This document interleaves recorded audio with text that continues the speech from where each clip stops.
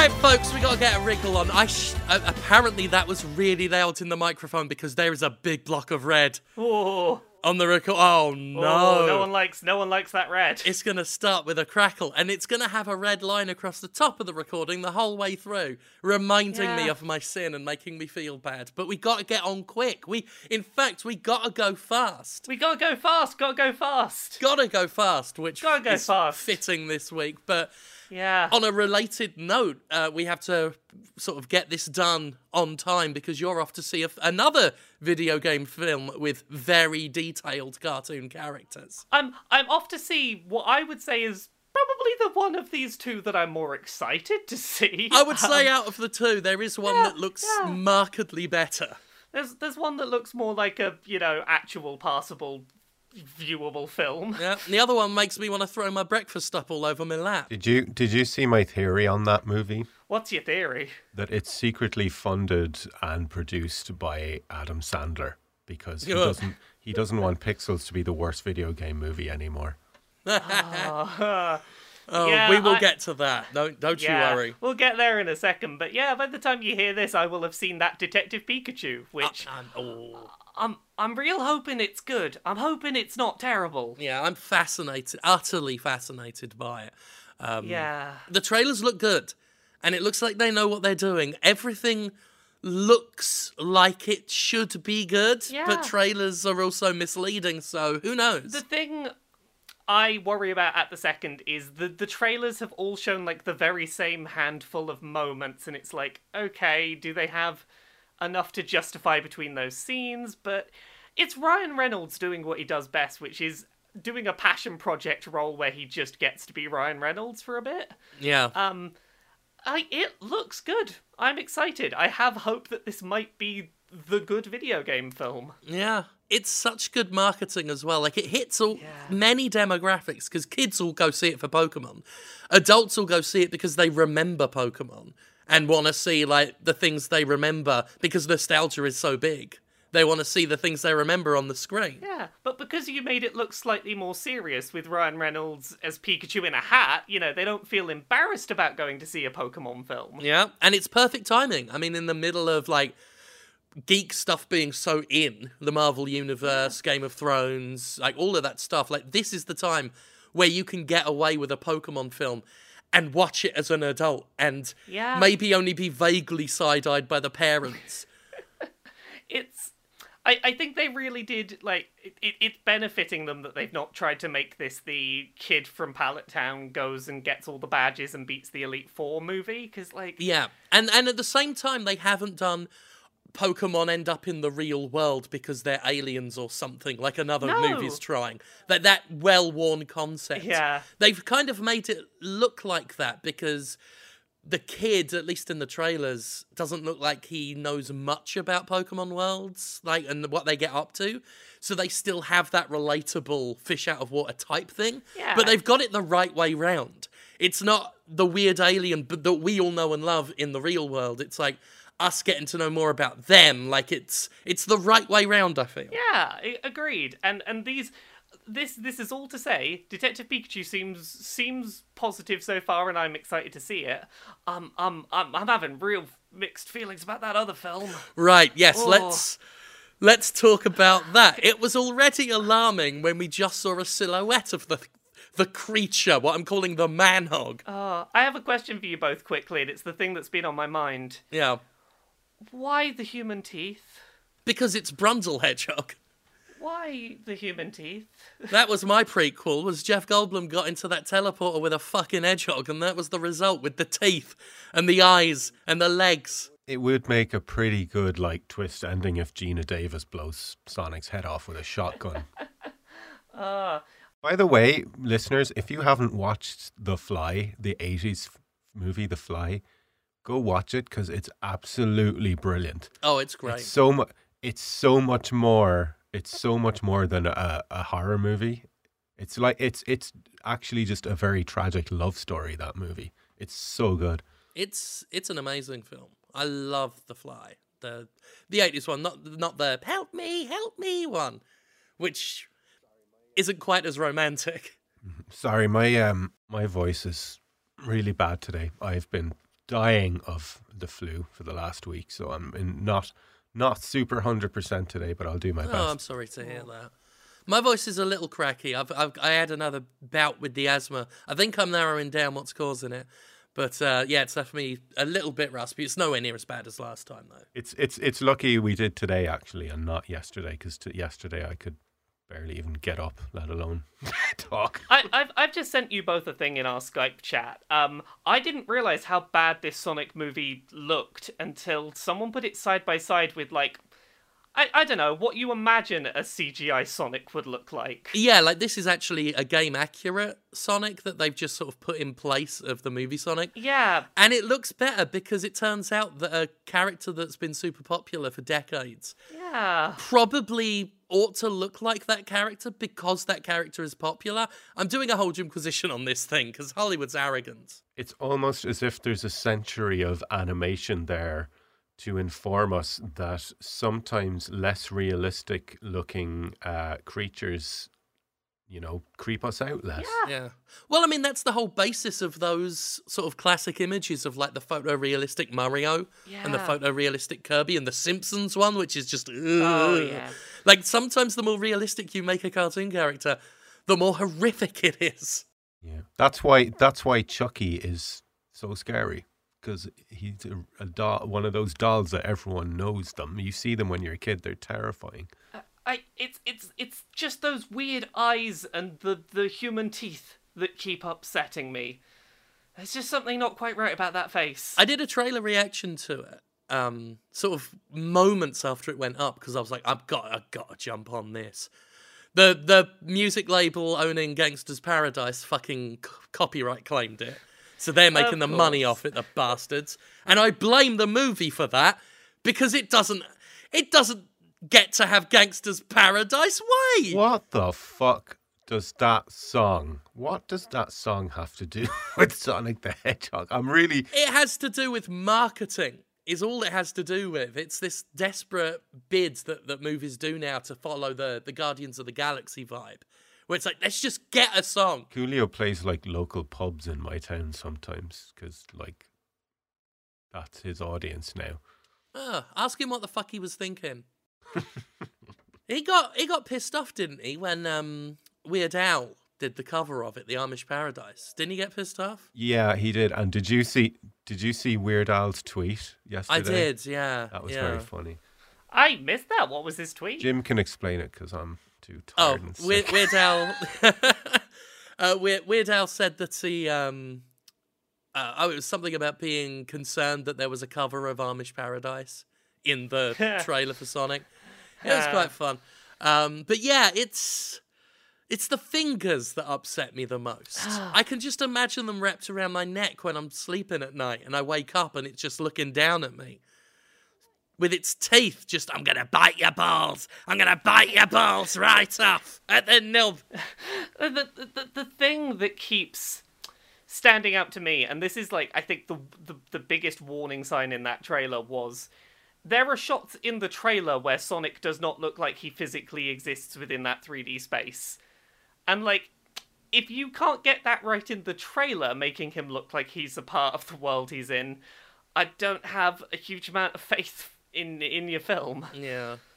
You know, one day, they might remake fucking Who Framed Roger Rabbit and they'll miss the entire point of it by CGI-ing Roger Rabbit and all the cartoon characters. I mean, like, to be fair, Jim Carrey also didn't seem to exist in the physics. Jim Carrey was existing in some eldritch corner of the universe there in that. Yeah, it was called 1997, and it was Jim Carrey being 1997 Jim Carrey. Well, he was, but like, if this film has any chance of being enjoyable, it's Jim Carrey. Oh, like, yeah, sure. None of the other elements I saw in that trailer seemed amusing. I'm like, oh, Jim Carrey might be funny, maybe. The joke they showed where he's talking all fast made me cringe. Yeah, I like Jim Carrey, but that felt like someone doing a bad impersonation of Jim Carrey. See, I'm the opposite. I quite enjoyed his performance in the trailer, but I just don't like him as a person. He's a bit of a anti-vaxxer nonsense person. Oh God. Yeah, I know. Are you sure he's not like method acting as a dickhead? I would really like to believe so. We can all just believe in our hearts. Didn't he like go back on all that? He may have done, and if he did, I stand corrected. I'll do a Google now. I thought that was a thing for a while. He clearly finished the role. Stop method acting as a dickhead. Yeah, that film doesn't look. Yeah, it's. Promising. I've seen. I think it was Larry Bundy tweeted a redesign as well. Not using the in-game model, but all he did was change the mouth so it wasn't as toothy and horrible. It was like gave him more of a Sonic smile, and just joined the eyes up. Yeah, and that's all it took, and it does look so much better. I think this is the whole trailer gave me the vibe of something that was created purely in a boardroom, very focus tested, very marketing centric, right down to the undeserved use of Gangster's Paradise. The whole thing's designed to tick boxes. That's my read on it. And I don't get why Hollywood keeps thinking it knows better. Like, this is an argument I've made several times before about products that change in this way. I get that they just want the name, but if you're buying the property, you're doing it because it's valuable. And if it's valuable, it's for the reasons you bought the fucking property. Yeah. I don't know what to make of this film. Like, the first trailer I saw for Detective Pikachu, I was like, this is weird, it's unexpected, these things don't look how I expect them to look, but I'm on board. Yeah. Like, it won me over straight away in a way that this is like, I'm looking for bad stuff in Sonic now. Yeah, Funny enough, I haven't seen any of the usual "this is ruining my childhood." Probably because there's no women. Well, I was going to say, I think it's because Sonic fans have been used to their childhood being ruined for a while now. Yeah, they might just be lying on the floor disaffected, just, oh, okay. It's bad. That was a joke, by the way, an angry comment writer who's writing an angry comment at me right now. I mean everything I say, and I echo Gav's sentiments, but without any humour, for the angry comment brigade. I believe everything that was said, not in jest, but for real. And also, I think most people who would have said it's ruined their childhood are still scared. Yeah. Because I'm still scared. I look at it and I'm scared. Those teeth just terrify me. What do you need those human teeth for? Where did you get them? It should be locked up. It should be locked up in the fucking SCP Foundation. He needs those human teeth for eating human meat. Sonic is the Night King. He'll chew on your nipples.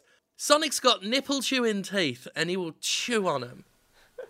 Just constantly. Oh, not even like that bad, but just enough to let you know he's always there. Just, I'm imagining a little one, like a foot tall, and it's crawled under your shirt, and it's just grabbed hold of your nip meat, and it's just, and you can hear it. And you're in a restaurant, and you're trying to eat your own dinner. And people know he's under there. It's just frankly amazing to me that anyone thought anything about this was a good idea. I think that's, again, I don't find much thought behind it other than money. And these are handled by people who don't understand the properties, so they think they know better. Yeah. And they know better from years of churning out shit like Michael Bay's Teenage Mutant Ninja Turtles and the Transformers and all that stuff. It's just design it as far as we can tell, like scientifically engineer it to sell as many toys as possible. And that's the result. That's the result of cold cynicism. Who the fuck is going to want to buy that toy? I mean, that's what I'm trying to work out. Am I out of touch? Is that what the kids want? As much as I'm grumbling about it, like, this film's going to be a hit with the kids. You think? Yeah, I think that they'll get enough of a marketing budget behind it that children will be like, this is the film that will be good. I mean, that's the ultimate thing is they don't have to make it good. No. They have to put out enough commercials for it and use the name, the branding. They have to make it feel to kids like it's important they see it. Kids are just as affected by the uncanny valley as we are, though. And that's why The Dark Crystal scared me so much as a kid. But that movie was meant to scare you. Well, I'm sure what'll happen is it'll be a fairly big hit, like this is just me guessing, I can imagine a big hit opening weekend, and then 20 years from now, those kids, now adults, the celebrities among them will be on those, like, I loved the 2010s kind of compilation nostalgia shows, and all they'll talk about is how terrifying it was. Yeah. Like, I went to see it as a kid, and it scared the shit out of me. And half of them might just be overblowing it to get on those shows, but that'll be the talking point 20 years from now. I wouldn't be surprised. I think you've pegged it there. I would not want to peg Sonic. Not that Sonic. Why does he stretch his legs in the trailer? That only makes it worse. That compounds the issue. It's the fingers, though. Don't do a close-up on the hands. Don't accentuate how horrible Sonic's long fingers are. There's a reason he wears gloves in the games. It's because we don't want to see Sonic's man fingers. So, video games. What other ones of them have we had this week that weren't terrifying hellscapes of human teeth? I played the biker game. Oh yeah, how are you getting on with the biker game? It's nah. I was an hour and a half in, and I was like, why is this open world grind annoying me? Whereas I would happily play Assassin's Creed Odyssey for 100 hours. And then I realized it's because Assassin's Creed Odyssey is fun. And because the mechanics in it are fun and you've lots of options, and when you tell the character to do something, they do it immediately in a way that feels right. That's a good... That is one massive bonus Assassin's Creed has over Days Gone, is you can be reasonably assured that when you press a button, something will happen. Yeah, Days Gone took less than 2 hours to annoy me with its controls. Oof. They felt finicky and the aiming is bad. Even after, the very first skill I unlocked was the one to aim better, and it still felt shit. Yeah, that is an issue. The ranged combat is real bad. Yeah, and the stealth felt just really rudimentary, like just boring. One thing I noticed is once I leveled up the ranged combat a few times, now I'm playing it almost like a VAT system with the focus gauge slowing everything down. And it feels like they should have emphasized that more and made more skills play into slow motion being something more tactical. Yeah. Because without it, the combat is piss. You can have a reticle on someone's fucking chest even, not just their head, on their chest, and miss them. Or you can have the reticle above their head, not targeting them, and hit them somehow. Headshot. There's also that really weird Red Dead style dead zone in the controller with the aiming. But the difference is, in Red Dead, you could turn that off. In this game, you're stuck with it. And the aiming feels... You can't make tiny little small movements with the aiming. It's either you don't move or you fly off to the right. And that's an exaggeration, but it felt all wrong. Yeah. And it felt to me like it just felt like a game from maybe 10 years ago. But then, no, we had Gears of War 10 years ago and the aiming and that was perfect. So I don't know. Yeah. I don't know. It just, and it's beautiful looking. Very pretty, but I found the environments kind of uninspired and uninteresting to explore. It's nothing but, for the most part, until you get a bit later and you see a bit more of... Because Oregon's got kind of a mixed set of biomes.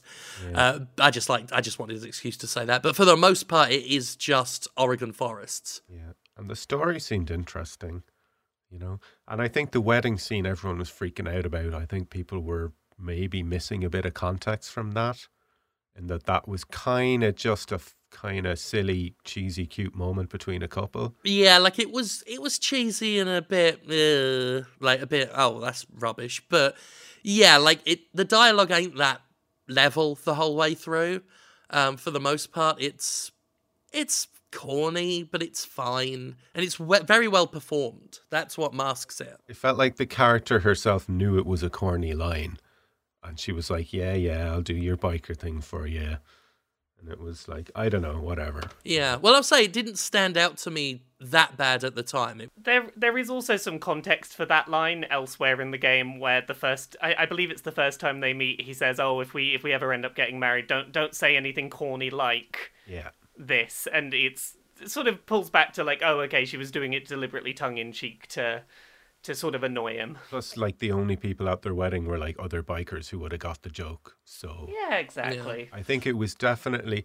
I mean, this may shock you, but I feel like maybe social media took that one out of context in order to get angry over something. It's always a Maybe. surprise. This is a shocking revelation that's never happened before. But, you know. But it was fun to get to have a laugh at. It was fun to have a giggle at it. Yeah. Oh yeah, it's definitely cheesy as fuck and funny to Yeah. have a laugh at. I'm sure it had there was other context to it, but it was a good cheesy laugh. I think maybe it wasn't worth all the fights people had about it. Oh, yeah. If you want to criticize the writing in Days Gone, there's plenty of stuff to pick over, like proper legit stuff to pick over. The fact that at times it does get interesting. There's intrigue. There's where's this going next a little bit, but then like I hit a point where it was just nothing was of note was happening for hours. It was, and it's like this. It's inconsistent. You know what it did as well? That I was trying to think about why I'm so much more patient with other open world games with tons of shit to unlock. And I think I realized at the start that like the game is putting all these things in front of me I have to unlock in order to enjoy the game. As opposed to this game is good, we're going to give you loads of bonus shit. Do you get what I mean? Yeah. Well, that's. Oh no! I've felt that in this and several other games before. It's where you feel that once you've spent a few hours and upgraded stuff, you don't feel like you've upgraded. You feel like you've brought the character up to par. Exactly. And the sprint, like stuff like the sprint speed is really fucking pathetic. And like you run out of stamina. And I just don't think there should ever be. I get why they do it because of the horde mechanic, but I didn't find that fun either at all. No, I'm going to amend something I said last week regarding hordes. I said there seems to be no reward for it. It turns out that the first and only time I cared to fight a horde, because it was such a waste of ammo and time, and they're not fun to fight, I didn't get given any reward for it, and I felt like it was a massive horde I just put down. But then I ended up really annoyed that they were in the way of something I wanted more recently. So did take them on, and then it turned out that there are hordes, basically like all the other collectibles in open world stuff. Taking them out is part of kill 20 hordes or whatever it is. Put down 10 bandit camps, pick up these. And what, you get like XP or? It's the same as everything else, XP and trust from the camps and all that stuff. All the common rewards. Even then, it doesn't feel much worth it unless you're going for completion, because the hordes are not fun to fight.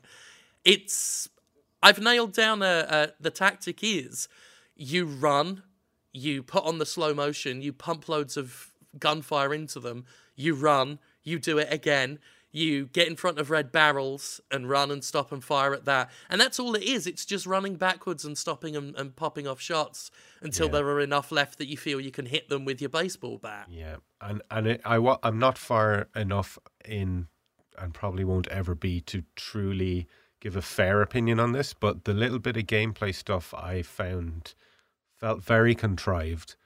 Like, only 1 hour and a half in, there were 3 occasions where I had to find a generator. Oh, the generator needs fuel. Go find the gas can, run away from the zombies, fill the fuel. I was just like, and you have to watch oh my God, the animations. The fucking animations. They don't get more clever. They only get more tedious. I mean, Jesus Christ, he takes longer to do shit than Arthur Morgan. Yeah, but you can definitely tell that's where they got it from. Yeah. There are many times in this game where you can tell they're aching to be Red Dead Redemption. Desperate to be it. And I'll give it this. It is nicely animated, and the character models are fantastic. The facial animations are great. It looks fab. But I don't agree with that. Really? It's a visually buggy, and the textures pop in really badly, and that actually gets a bit worse as you get deeper into the game. Yeah, I didn't see any of that. I'm in a later game area, and the texture pop in is bizarre at times. Look, if it was the only game on my hard drive, and if I hadn't just been playing Bloodborne last week, I might give it a chance. But I don't know. It just didn't. It wasn't doing anything to compel me to keep playing it when there are other games that do everything it does better. Yeah, like I've been lucky enough not to come across any of those visual bugs, and it, like, for me, my experience has been much the same as it was with Red Dead. This is a very nice looking game that I just can't bring myself to care about during the moment to moment playing of. Yeah. The zombies are boring too. Yeah, there's a bunch of things in this that I should like, but they just don't work together somehow. Yeah, I think I said it last week, but it feels like they learned a lot of mechanics from Red Dead and The Last of Us, but managed to transport none of the charm while they were pilfering. If you're going to learn something from Red Dead, I would suggest the mechanics should be the last thing you should look at. In most Rockstar games, Yeah. there are many points of inspiration you can take from a Rockstar game. The mechanics is not one of those things. No. Like, Rockstar's mechanics feel dated by 2 decades now at this point. Yes. Because in many cases it literally is just old fucking code. Because they care more about making things cinematic. Not that I actually had that confirmed from anywhere. Yeah, as soon as in the first chapter of this game, I saw a little pathway, started walking down it, and the game immediately failed me from my mission. I was like, yeah, I can see where this is going. Like, even Assassin's Creed, the series notorious for that, has fixed that in their last 3 games. Yeah, that's happened to me. I didn't fail it, but I got the mission warning of like, oh, you're going off the path. And it doesn't set a good first impression for your open world game. Yeah. It is in the first mission. Particularly when your signposting isn't very good. Oh, yeah.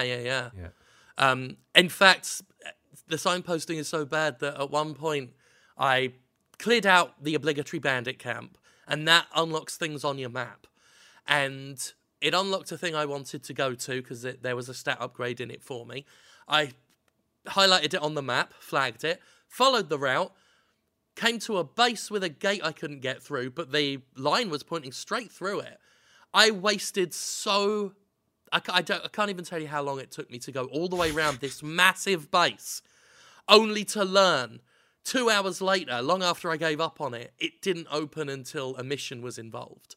And that happens a lot. Like, you'll go up a really long ladder because you feel like there's going to be a reward up there. Find a few crafting materials that you can't pick up because you're at your inventory limit. Go all the way down, and these ladders are like Snake Eater long. And then an hour later, you'll go to a mission where it was obligatory to go up there anyway. And you quickly learn, don't bother exploring.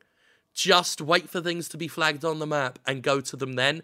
Never bother trying to figure it out for yourself. And that was, as H-Bomber Guy would use his term, like, that was the play conditioning for me. I was conditioned to not explore. There was nothing in it for me. Yeah. There are never good rewards unless it's those explicitly marked generator areas. Your inventory is so goddamn small. Yeah. And again, there's an upgrade for that brings it up to par. And I'm going to coin my own phrase called par skilling. Par skilling.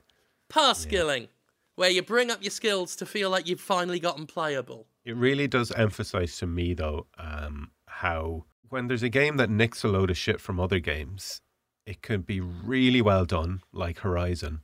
Yep. Or it can just feel like... and I don't feel like this game is lazy. It's weird. When I'm playing it, I feel like there was a lot of heart put into it. If anything, it was trying too hard. Like, Yeah. it was just trying too hard to be like The Last of Us or Red Dead Redemption 2. Or not or, and. Yeah, I was playing through it and just being like, I'd rather be playing The Last of Us. I'd rather be playing, any manner of other things. Yeah. Like, if you're going to copy, be good. Like, that's why I give Singularity a free pass where a lot of people called it a rip-off. They copied from so many FPS games, but they did everything really well. I did see someone saying, how can people not like the mechanics in this but like it in The Last of Us? And the difference is in The Last of Us, the reticle goes where you aim it. Yes. Yeah, that helps. And here's the thing, like, some of the mechanics in The Last of Us I don't like. And I don't think they should be mimicked. And they are mimicked. It's that Uncharted style of enemy that Naughty Dog do. That kind of ranged combat, I don't think it's all that good. And shooting a bandit in the head like 4 times, that's just, that's not fun. And again, like, eventually you get weaponry that does a much better job. You actually get a sniper rifle that feels like a sniper rifle, in the headshots are not as hard to do, and even if you hit them in the chest, you'll probably kill them, because it's a fucking sniper rifle. By the time you get that, you are so deep in I was days deep. Days had gone by the time I had got to the point where I got a sniper rifle and thought, oh, this is a sniper rifle. Yeah. Everything else feels like slingshots. Slings and arrows against the lightning. Yeah, I just can't care about that game as much as I would like to. I was one of the nicer ones. And it's been the biggest launch of the year in physical sales. Yeah. They put a big budget behind it. It's a big Sony exclusive. AAA Sony exclusive of the year, yeah. It's one of the few, like, AAA video games that isn't live service trash at the moment. Yeah. Like, there's probably, like, people fatigued on games that aren't having all that great a story, so they thought, well, there's some story-driven content. Yeah. I think that's why I played it longer than I should have. Same. I just didn't feel like there was anything else, except the old stuff I'm replaying. Yeah, where else am I going to get a new story in a video game right now? Yeah. So other things played this week. I tried out that VR mode for Breath of the Wild. Oh, yeah. So 2 things. First of all, I didn't do it with my hands held up to my face like Nintendo want you to. I saw your tweet, yeah. Yeah, someone has provided me, and I've there should be an article up about it on Kotaku by the time this goes up, but I have a 3D printed plastic VR headset for the Switch now, and oh gosh, yeah, that makes it so much more comfortable to actually use. It is everything I had hoped, in that, like, oh yeah, no, head tracking still works fine, you just don't have to hold your hands up near your head. But Breath of the Wild in VR, kind of cool. It's nice to be able to, have it fill up your whole field of view and have depth. Don't move your head. Don't move your head. Because where most VR games will set you at a specific point in 3D space, and as you turn, your head stays in one position in the world. It just looks the way you would expect. Breath of the Wild's VR mode, when you tilt your head, the camera, swings in 3D space around the character. And it's weird and disoriating and keeps making me feel motion sick. It's not good. Yeah, that doesn't sound good. Laura, I saw a video this week and it was amazing. It was obviously an emulator because it was on PC. Oh, yes. But it was a first-person mod coupled with a bunch of graphics mods. For Breath of the Wild, yeah. Yeah, and he was going through the forest bit where the secret path to the forest, and it looked amazing. Oh gosh, yeah. And if you've never had taken a chance to look up the emulator footage for Breath of the Wild, because that game looks gorgeous when run on a high-end PC. It makes me sad that we can't play that game at 60 FPS on high-end gear, because it would be absolutely gorgeous. What game are we talking about? Breath of the Wild. What game is that? 7 out of 10 one. 7 out of 10. I've never played it. I've never actually played it. What I did when I wrote my review is I replayed Ocarina of Time and based the review off that. That makes sense. Yeah. Yeah. That's how it got a 7 out of 10, is because I played Ocarina of Time. That's how its Metacritic score dropped from 99 to literally 0. Yeah. It doesn't even have a Metacritic score anymore. Metacritic took one look at my review and said, this piece of shit doesn't deserve to be on our pages. Get rid of it. Get rid. But yeah, no, as much as the actual moving your head in VR is not good in that Breath of the Wild thing, at least now I've got a head-mounted one, so I don't have to hold it up to my face. I'm like, I could see myself playing this on a plane, as long as I use the analog stick to move the camera and never move my head in any direction. I would be way too self-conscious to wear wear a Labo headset on a plane. I've debated it before. I've thought about it. I'm like, oh yeah, why not have a big screen all around my face and shut out that the plane's there? There is a benefit to that. I don't think that's the one thing about VR. Like, I don't know if I could ever do it because someone's just going to walk in and you're going to punch them by mistake or something. I don't know. Well, yeah, like, for something like this where you're not using motion controls with your hands, I'm like, if I was on a long-haul flight, I could totally see myself just sitting down and losing myself in some Breath of the Wild for a bit. I tell you what I'd love to see in VR. I was watching this this program this week about they had recreated Venice in VR. They'd done like all these scans of Venice, and you could go into this VR simulation and look around like the Doge's palace and all this stuff. It looked incredible. I'd love to see that kind of VR go very mainstream. Like, imagine using VR to teach classrooms of people about like amazing old buildings and stuff like that. There are some really good uses of VR out there that aren't games that I found really interesting. Sometimes it's really weird, mundane stuff. Like, IKEA has an app on Steam where you can get a sense for the actual real-world size of IKEA components because VR, depth, scale. Yeah. You can That's just very be clever. like, yeah.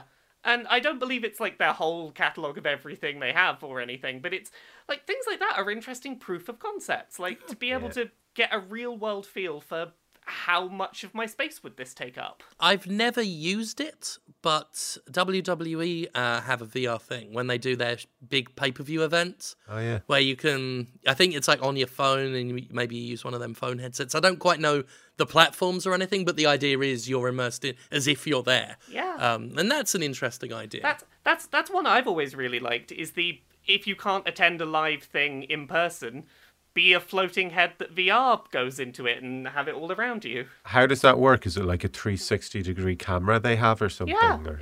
for some of them it'll be a 360-degree camera that they'll place somewhere, and you can then just basically become the eyes looking through that camra. Oh man, you could be That's awesome. staring a crowd member right in their face and they don't even know. Oh, goodness. Yeah. I still think that, like, if Nintendo had pushed it, they probably could have made VR on the Switch a thing, but while Labo and holding it up to your face is the expected way to do it, I don't see it becoming a thing. Yeah. It's a tough thing, because you're being expected to hold not a phone to your face, or not just a headset to your face, but a whole handheld console to your face. Yeah. And even if you get straps, like, you're then hanging, your neck is holding up your head and that. Well, I was surprised at how little, like, the weight bothered me when holding it up just with my head, with that 3D printed one. It was a lot more comfortable than holding it up to my eyes, at least. Yeah, I mean, I guess it depends how long you'd have it on, because I feel even at the weight the Switch is at, which isn't super heavy, I feel too long a session, and your neck will get stiff. That's definitely fair. I think that's fairly fair of VR in general, but... Yeah, that is true. I don't want shit hanging off my head. Yeah. What else was there this week? What have you been playing, Jim? Oh, God knows. I played some Days Gone still, only, I don't know, I'm petering out on it. I got really far in, but it's not, once I got my Gimpressions up, I'm like, some of the Gimpressions games I'll keep playing. This one I still did go back to, but not enough. Like, my thoughts on it haven't changed. It's all right, but you don't need to play it at all. I've been replaying This War of Mine. Yeah? It's still not something I can play for super long periods of time, because it is too stressful for me. Oh, it's emotionally draining. Yeah, the whole thing's exhausting, like from a mental aspect. But it still is very compelling, and frightening, in terms of the atmosphere and the story. It's stuff that plays on your mind. And if you decide to get really invested in those characters and read their bio updates regularly, you start getting scared for the characters as well. and just having to weigh up the pros and cons of doing things that will help you to survive but might take a toll on the characters' minds, and it's just such a... It's one of the most frightening post-apocalyptic games ever made, because it's not set in the post-apocalypse, it's set in things people genuinely live through. And could happen anywhere if war broke out, for as civilized as anyone thinks they are. It remains a game that proves you don't have to necessarily be fun to be an amazing piece of video gaming. Yeah. Not many games can pull that off. Many games that aren't fun are simply not good. But sometimes a game can offer something outside of simple gratification to make a point, and this one nails it. So yeah, still fantastic. What was the other game last year that we were talking about that I didn't find fun but really enjoyed? What the fuck? I'm trying to remember what game that was. And we kind of were talking about how it's not fun, but it's great, and it's a great experience. What game was that? It'll come to me. I can't remember off the top of my head, but I know there are a few games like that, and This War of Mine is a very good example. I've been playing a lot of freeware horror games. Oh yeah. Mostly doing the classics at the moment. I replayed I'm Scared, or Im Scared as it's stylized. Yes. I'm at a point where, and I know I've gotten further than this because I remember playing levels that are not in this, but I'm at a point where I keep clicking on the executable and it just keeps flashing up an image of a noose, and I can't remember how to get through that, or even if I can get through that, I don't know. I played Faith.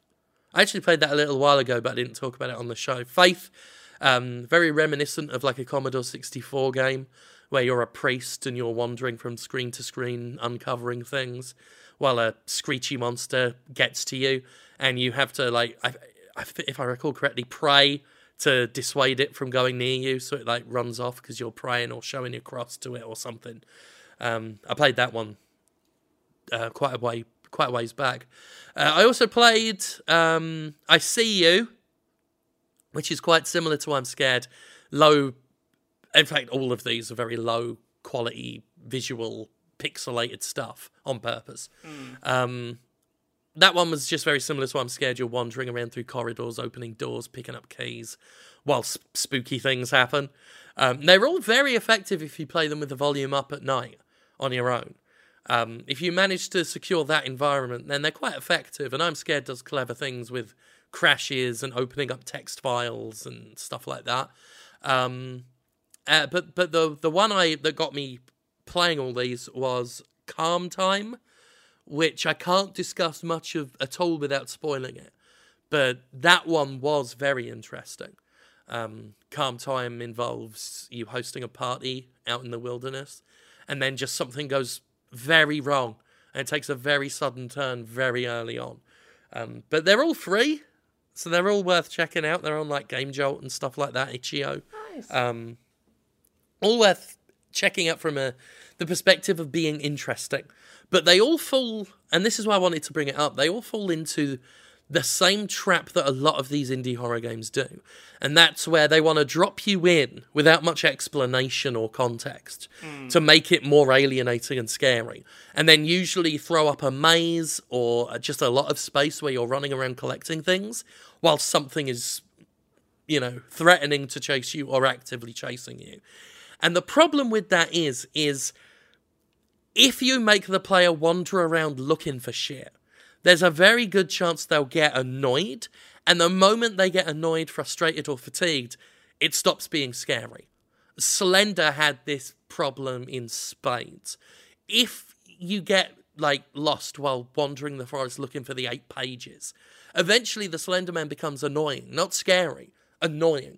Because he's getting in the way while you're trying to navigate this really dark space looking for shit. That's how I felt about Mr. X in Resident Evil 2. Don't hate me.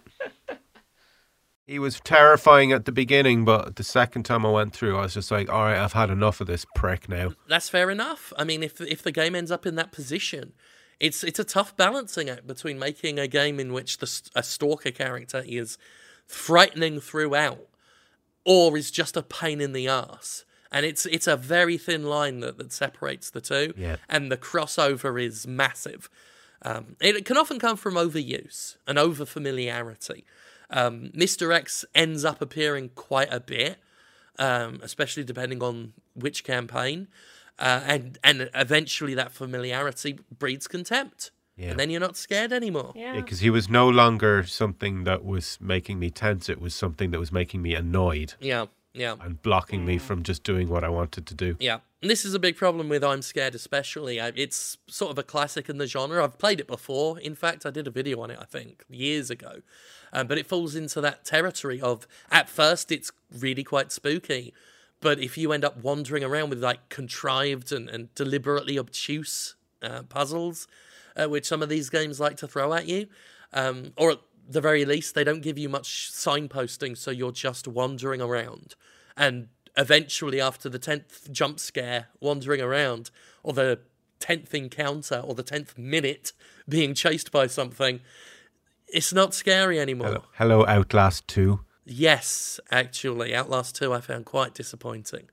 And that was part of it, was eventually, shit just got annoying. Outlast fun. Now, Outlast 1, I mean, now there's a game that's not fun, but that's an incredible experience. Yeah, and I think it's better signposting, better map design. It's harder to get lost, but it's easy to feel like you're lost in those corridors. Yeah. Whereas some of the more open places, some of the ones where you are just wandering around trying to pick up shit, it works until it doesn't, is the thing. And some of these games could do with being briefer or being more varied, because that style of gameplay does work up to a point, and then it simply doesn't. Yeah. So that's just what I wanted to bring up. It's just something I'm learning as I'm playing these games. But I'm very interested in it. Lately, I've just been into the idea of indie freeware games, because some of them can be incredibly upsetting in a good way. I'm always up for good recommendations for good free scary games. I have to say, I'm very burnt out on the whole run away from the invincible scary monster style of game now. Yeah. I would say that's what makes Calm Time quite interesting. Is it's not the typical run away from something and pick it up. There's more to it than that, and it's very, very brief. You'll nut this out in like maybe 15, 20 minutes, if that. But for a free download, I would say Calm Time, out of the ones I've been playing right now, is the one I would recommend. Cool. And that's my indie horror corner. Oh. It's recommended if you want to knock one out in 20 minutes. Carpenter, you bastard. You've done it again. I wanted to do that for ages to someone. I thought you were doing the Resident Evil merchant there. I am now. What are you buying? What are you buying? I'll buy it at a high price. Love that guy. I miss him. Why? It's annoying he never came back. Why have they never brought him back?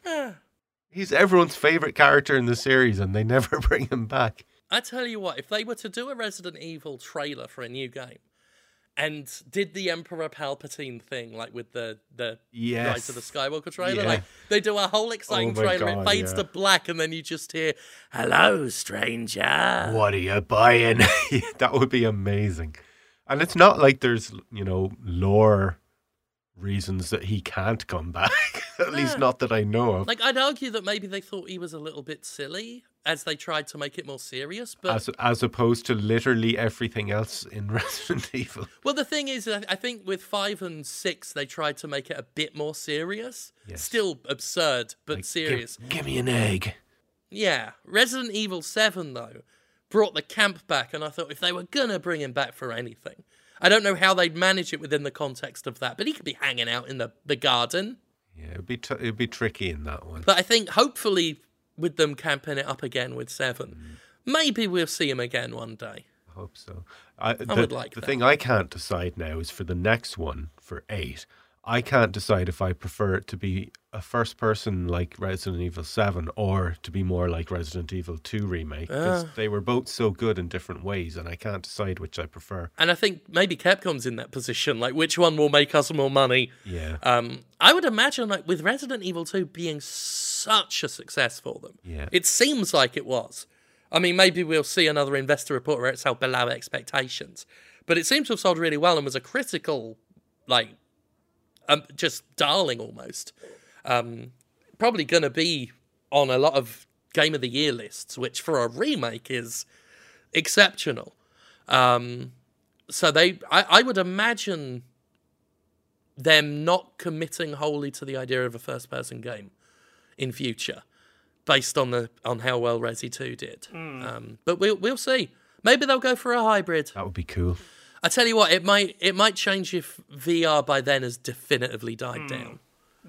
Yeah. Because I imagine a big reason why it was first person was for the VR thing, and I'd be interested to see how well that worked out for them. Whether they can, I think Resident Evil 8, what perspective it's in, will tell us how well VR did for 7. Yeah. If it's first person again, it probably did quite well. If it's more like Resi 2, then clearly not. Yeah. Yeah. There was one bit of I don't know if it's even news, but did you guys see the stuff about how the Anthem roadmap has been delayed, and it seems that game is pretty much just dead now? I just popped a video up on that actually before we recorded. Yeah. It's another game that's shipped incomplete and now doesn't look like it's going to get completed. Yeah, I mean, that was the crux of my video, was it makes the problem of live services pretty obvious. This is one thing I saw some complaints about people, and okay, so first off, it's never okay to harass developers or social managers, okay? However, I saw some people bitching that like all the responses to their social posts were about when is this coming, when is that coming, when is the loot getting fixed? I'm like, this can be very easily avoided by shipping a complete game. Yeah. I mean, yeah. And I think when you're asking official social media accounts about these things, I think that's fair game. And did you see that moment from the live stream where they basically got to the end of the mission and they were like, this is it, this is our rewards, and they opened the loot container and got absolute bollocks out of the loot. What did they think would happen? They know how bad it is. There was just this incredibly awkward silence, and they just continued playing without mentioning it.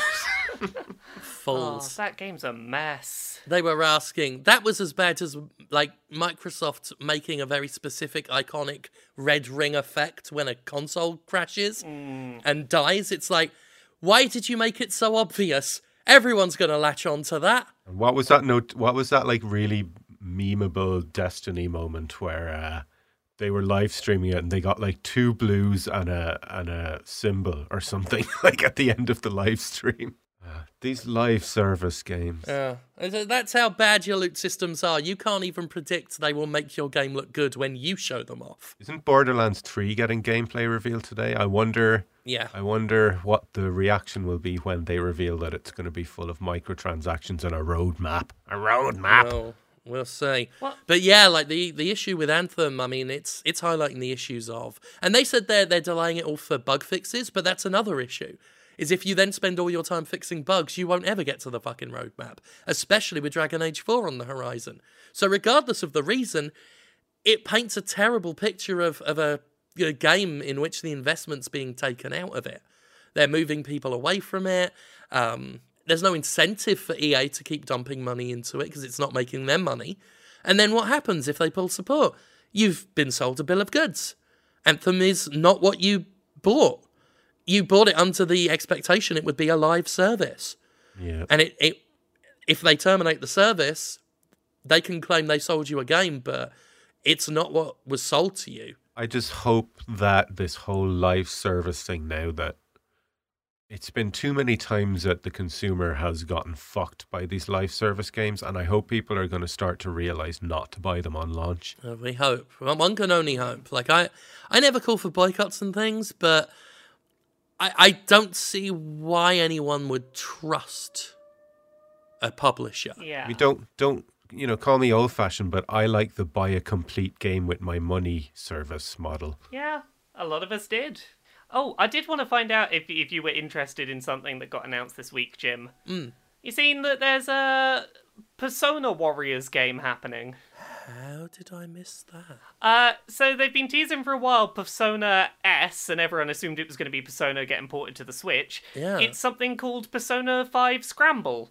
And it's a Tecmo Koei Warriors game about being them very stylish looking people from that JRPG. Well, do we know which games it's covering? Because Persona it's a series in which I always keep starting the games and realizing they are very good, but then I never stick with them for some reason. The title suggests it's just going to be Persona 5. Okay, I did play a bit into that and loved what I played, but yeah, didn't stick with it. I might try again.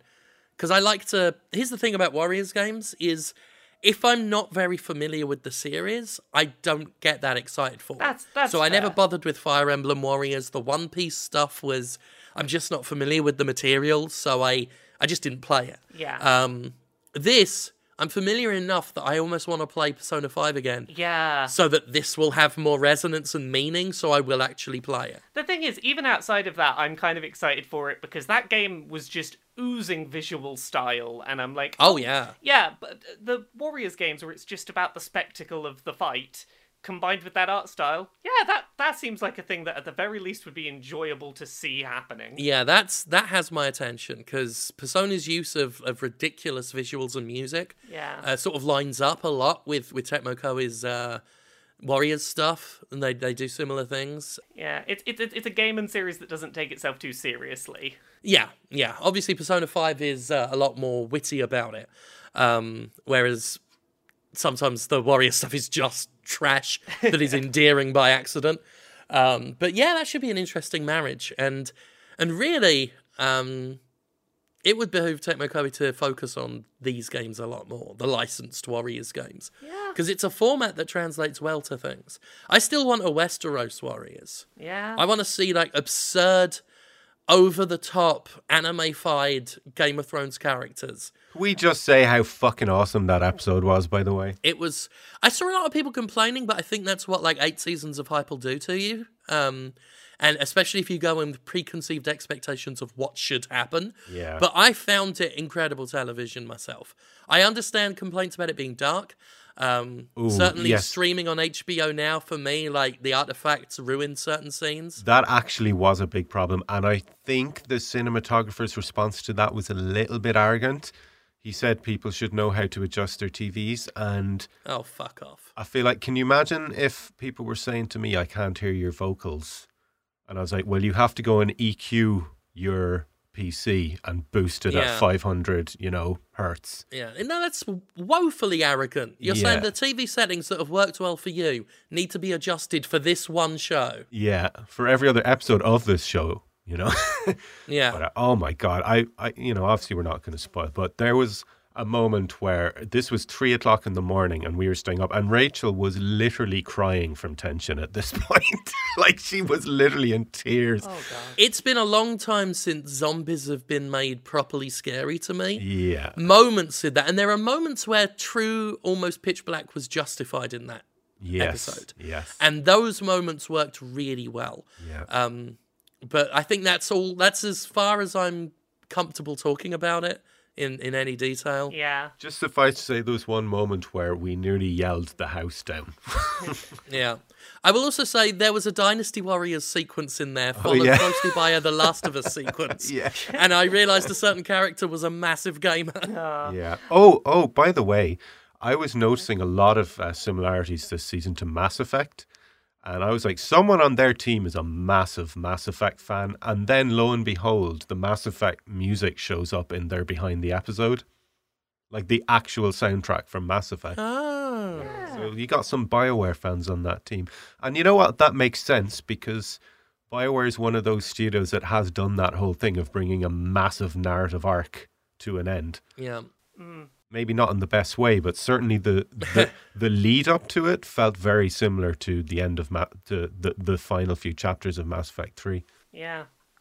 Before we wrap up, I did just tune into the beginning of this Borderlands 3 gameplay reveal stream that's happening. Yeah. It looks very nice, but it looks like Borderlands, which isn't necessarily a bad thing, just it looks like Borderlands. Yeah. Yeah, I'm going to pop and watch that the moment we're done. Did I tell you I tried replaying the first one recently? No, you didn't. No. I couldn't get through it. I couldn't even get 2 hours. I was really, really bored.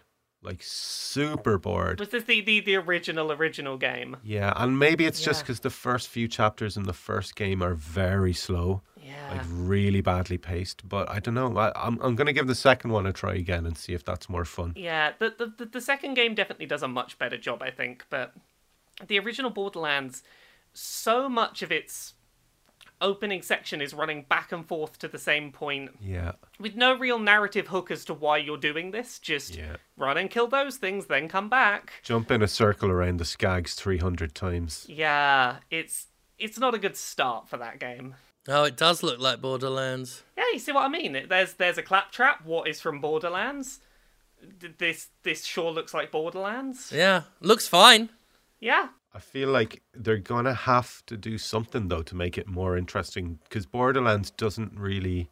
I mean, you've got your powers like your blink and vanish and all that, but with stuff like Doom after coming out and stuff like Rage 2 now, I was watching gameplay videos of that and it looks fucking amazing. Yeah. Like dashing all over the place, jumping on top of things, and Right now, it looks exactly the same. yeah, Borderlands just Yeah. felt a little bit tame mechanically in comparison. Yeah. Yeah. Yeah, I'll have to see how further the mechanics go, but they showed a character screen that looked like it had the same whole, like the three skill tree pattern thing. Yeah. Visually, almost indistinguishable. Yeah. You could tell me this was a shot from Borderlands 2 and I'd believe you. Yeah, like there's some occasional effects where I'm like, is that a new thing for this one? Or Oh, they did a slide. I would never have seen this and gone, this has to be Borderlands 3. Have you two seen any of those Rage gameplay videos that are up? Oh, they've added a bit of parkour. Oh, good. But anyway, this Rage 2, it looks like basically Mad Max meets Doom meets lots of bright colors, and it just looks fucking awesome. I really want that to be what it is. That seems like a really fun idea. Yeah, I hope so. I hope the open world nature doesn't compromise that. Yeah, we'll see. We will see. How far is that from launching now? I don't know. I think it's pretty close actually. Oh, God, it must be soon. Well, I've got my browser open. Where are we at? May 14th. Oh, Jesus, that's 2 weeks. Less than 2 weeks. Fuck, yeah. That has really snuck up on me. I did not realise that Oh. was coming up so soon. I'm looking forward to that. I hope it's good. Yeah. But yeah, it looks like they've added rather conventional things to Borderlands, but they are additions. I think they're doing some stealth right now, and Oh, no, not stealth. they were doing some crouching. I can't properly listen to it, but they're doing some slow crouching behind, and it looks all sneaky, but I don't know. Stealth is the last thing I want to do in Borderlands. Yeah. I saw crouch sliding. I saw them climbing up a wall that looked a bit parkourish. So it just looks like anything they're adding is almost like they're pass-skilling the game, bringing it up to standard. Why are there so few games that do stealth where you can be fast while being stealthy? Oh gosh, yeah. I guess it's just really difficult to do. In favour of Days Gone, the enemies are so stupid that once you upgrade your skill that lets you make less noise while moving, you can literally sprint up to them and stab them.